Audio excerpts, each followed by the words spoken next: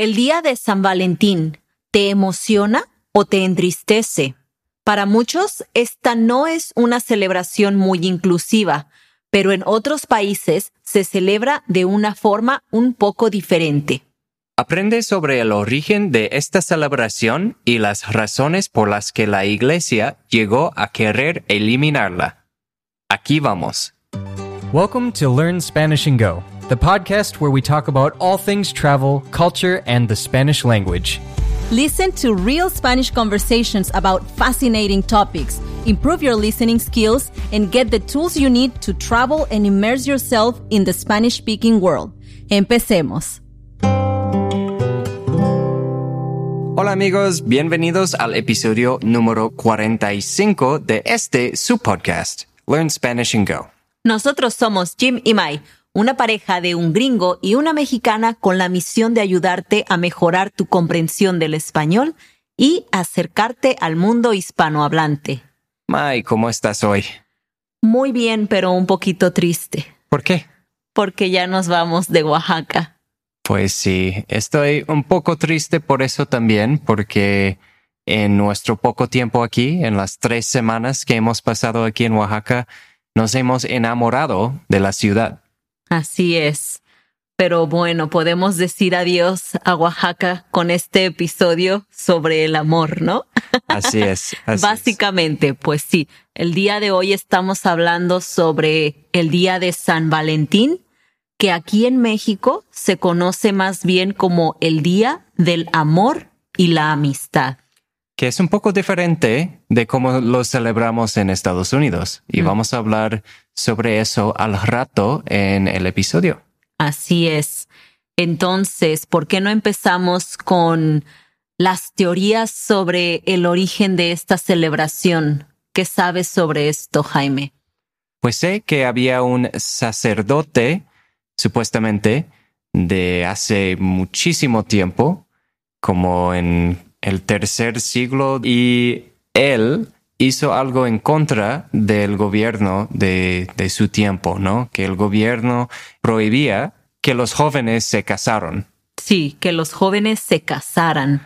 Ah, que los jóvenes se casaran. Sí, porque el emperador de Roma en aquel entonces, en el siglo III, quería tener un ejército de hombres solteros porque él pensaba que los hombres solteros eran mejores soldados porque no tenían familias, no tenían hijos, entonces podían ir y pelear muy fuerte en las batallas y dar su vida sin importarles tanto porque no tenían una mujer e hijos en sus casas, ¿no? Entonces, San Valentín es como el héroe de esta historia. Fue de los primeros que decía, hay que hacer amor, no guerra, ¿verdad?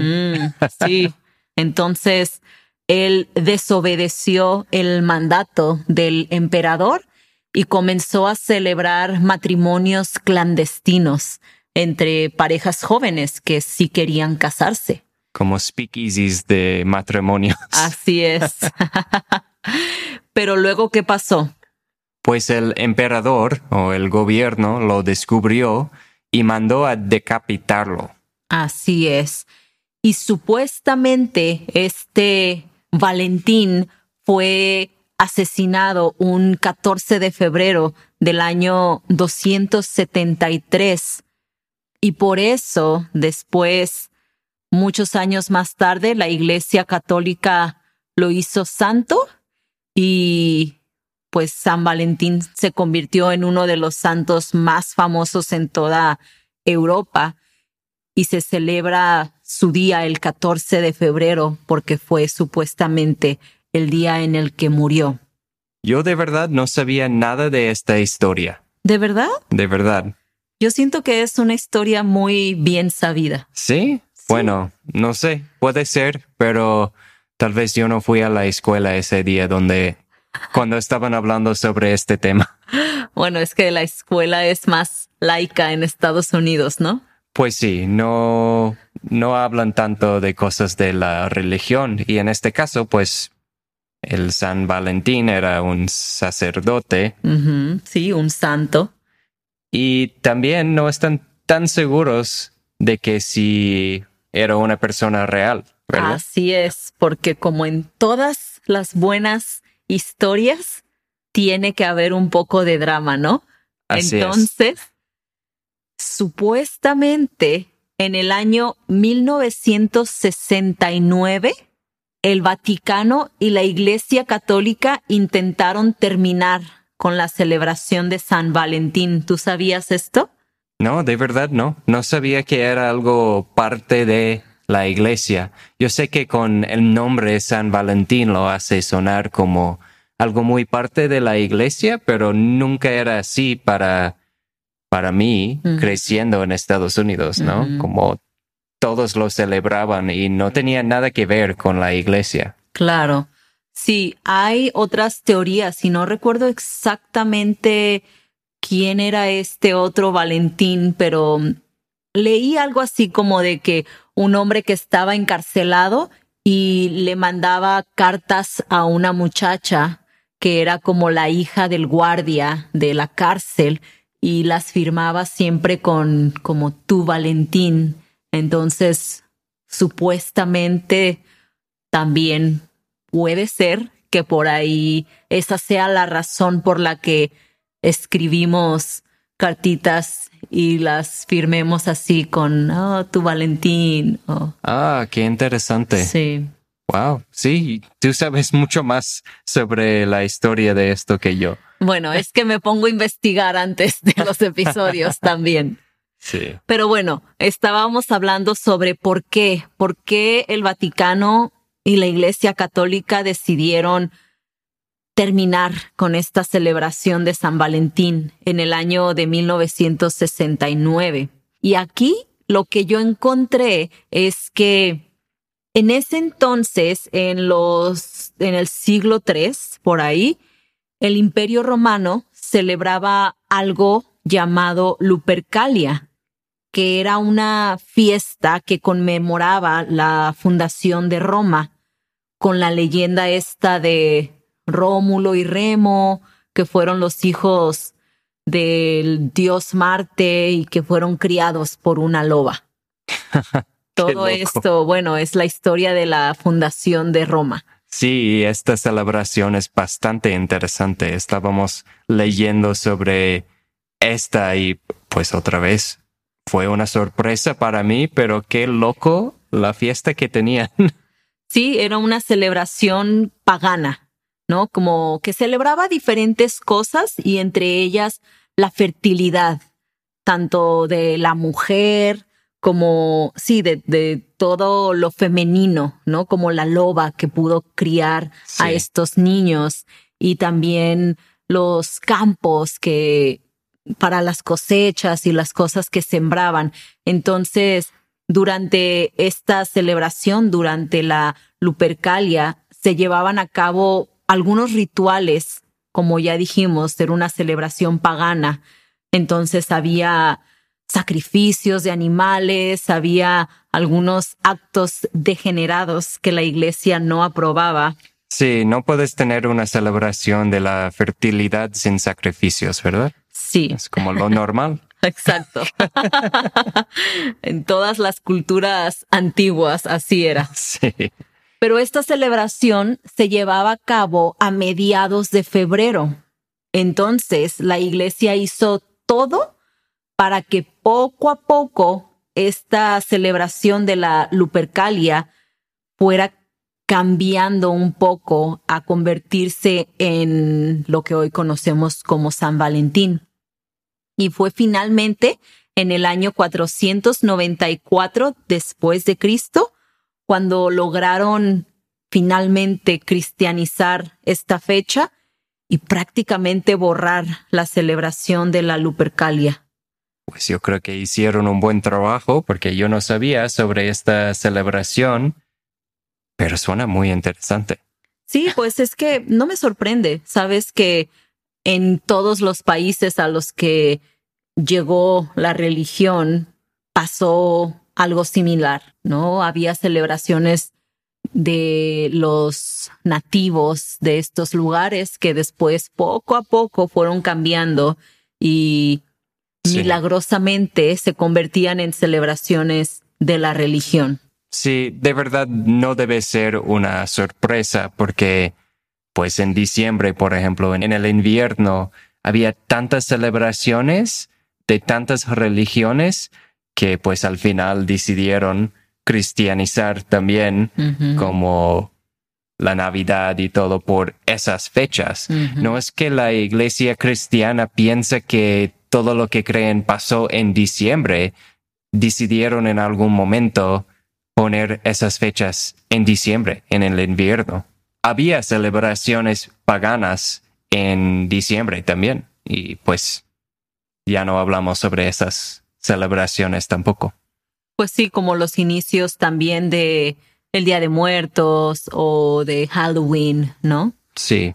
Muchas cosas así que pues vemos como una, ¿cómo se dice? Cuando se repite. Vemos ahí como el trend de las cosas que eran muy de los nativos y luego poco a poco fueron cambiando, ¿no? Hacia la religión. Sí, el patrón. Sí, el patrón, exacto. Jaime sabe más español que yo. Sí. De vez en cuando eso pasa, pero... Y está bien. Y bueno, pero aún no hemos contestado por qué la iglesia decidió ya no celebrar el día de San Valentín en los años 60. Pues sí, ¿qué pasó con eso? Pues después de que esta celebración empezó a tomar mucha importancia en la sociedad, se dieron cuenta de que muy rápidamente esta celebración se convirtió más bien como el sueño de los comerciantes, ¿no? Como todos sabemos hoy en día que celebrar el día de San Valentín significa gastar en lo que sea. Si vas a comprar flores para tu pareja, chocolates, algo, no sé, de vino. En México le tienes que regalar algo a tus amigos, aunque sea una carta o, ¿sabes? O sea, gastas al menos lo más mínimo en un dulce o hasta lo más grande en, no sé, unos boletos de avión o yo no sé, sí. ¿Sabes? Como toda la gente gasta al menos poquito. Sí.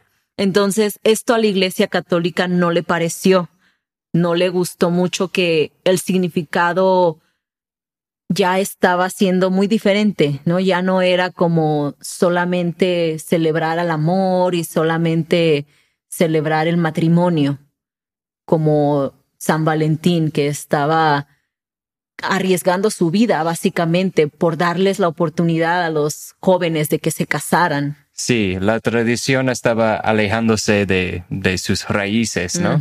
Y entonces, después de unos años de esto, dijeron, vamos a hacer más investigación porque no hay pruebas suficientes de que San Valentín en realidad existió. Entonces decidieron hasta quitar la celebración de San Valentín de los calendarios religiosos. Y ya lo mencionaban, pero no lo ponían así como una fiesta. Se me hace interesante que la iglesia fue buscando pruebas a ver si él era real después de tantos años, ¿verdad? Sí, entonces la iglesia acordó que ya no se celebraría en la iglesia, pero la gente ya estaba demasiado acostumbrada a comprar flores, a comprar regalos, pues para demostrar su amor a otros, ¿no? Sí, se hizo parte de la cultura. Exacto. Y recientemente, en el 2014, la iglesia vuelve a querer participar en la celebración de San Valentín y se organizó una celebración en el Vaticano en el que miles de parejas de todo el mundo se juntaron ahí para celebrar el día de San Valentín con la intención como de reivindicar al matrimonio, porque sabes que actualmente no todas las parejas deciden casarse como antes, ¿no? Hay muchas personas que viven con sus parejas en la misma casa por años sin casarse y tienen hijos. Sí. Y ya para muchos es simplemente un gasto hacer una boda. Claro. O algo como un papeleo ya muy así de legal. Sí, es algo que mucha gente ve como innecesario. Exacto. Entonces la iglesia estuvo como, bueno, hay que hacer algo como para mostrarle al mundo que el matrimonio todavía está chido. Pues sí, qué interesante, porque pues sí, yo veo como las bodas como algo religioso, ¿no? Es como algo que empezó con la iglesia, yo creo. Ujú. Y mis papás no están juntos, entonces yo crecí pensando como, pues, ¿por qué tengo que casarme? No soy religioso, es algo muy de la iglesia, entonces, ¿por qué? Ujú. Pero obviamente aquí estamos. Casados y todo. Sí, ya casi por 8 años. Sí, ya van a ser 8 años. El tiempo vuela, de Sí, verdad. sí. Pero nosotros no nos casamos por la iglesia. No, Porque en México, para poderte casar por la iglesia, al menos la iglesia católica, necesitas estar al menos bautizado. Y Jaime no está. no. No. Entonces, y yo la verdad no soy muy religiosa tampoco. Crecí en una familia católica, pero entre comillas, de esas familias que a veces van a misa, pero nunca aprendí exactamente como qué estaba celebrando en la iglesia, ¿sabes? Como en la misa todo se me hacía tan aburrido. Tenía que ir a la doctrina los domingos, que es como el Sunday School, Ajá. y iba a jugar con los niños de ahí, pero de verdad no sabía como qué onda, ¿sabes? Como Sí. nunca me explicaron nada de las preguntas que cualquier niño tiene. Entonces lo veía como algo que tenía que hacer Sí. y crecí como no siguiendo estas cosas porque no tenían sentido muchas de ellas para mí. Sí, pues de mi experiencia en México, yo siento que para mucha gente la iglesia es simplemente parte de la cultura. Ujú. Como sí lo creen, pero no son como expertos o no se meten tanto en los detalles, ¿no? Sí, pues es que somos muy de tradición. Ajá. Hacemos las cosas porque nuestra familia también las hace. Sí. Entonces, lo ves, por ejemplo, en los trabajos. Si tu mamá abre una tienda, es muy probable que tú vas a continuar con el negocio de tu mamá cuando ella ya no pueda. Sí. Y así siempre es, hasta en el fútbol, sí. Si el papá es muy americanista o es chivista, pues los hijos también. Como ni siquiera se cuestionan. Sí. Bueno, un ejemplo que yo pensé de alguien que conocemos en Comala es que fue a la escuela para estudiar para ser abogada y pues su mamá es la dueña de una tienda de como fruta y verduras y pues regresó a Comala para ayudar a su mamá en la tienda, ¿no? Como Ujú. eso se me hizo explotar la mente porque ¿por qué vas a regresar a un pueblo para cuidar a una tienda en vez de ser abogada? Exacto. Así es la tradición en México. Sí, pero bueno, siempre nos vamos a otros temas. Pues lo hace más interesante. yo Es creo. parte de una conversación real, ¿no? Sí. Entonces, ¿por qué no regresamos al día de San Valentín hablando sobre cómo se celebra esto en los Estados Unidos? Pues en Estados Unidos mucha gente planea como una cita con su pareja y el hombre normalmente compra flores para su novia o su esposa. Y pues hasta en la escuela, ¿no? Como los niños intercambian tarjetas, o al menos así lo hacían cuando yo fui a la escuela, con dulces, ¿sabes? Que hacen los dulces con corazones, con mensajitos puestos en los dulces o escritos en los dulces. Ujú.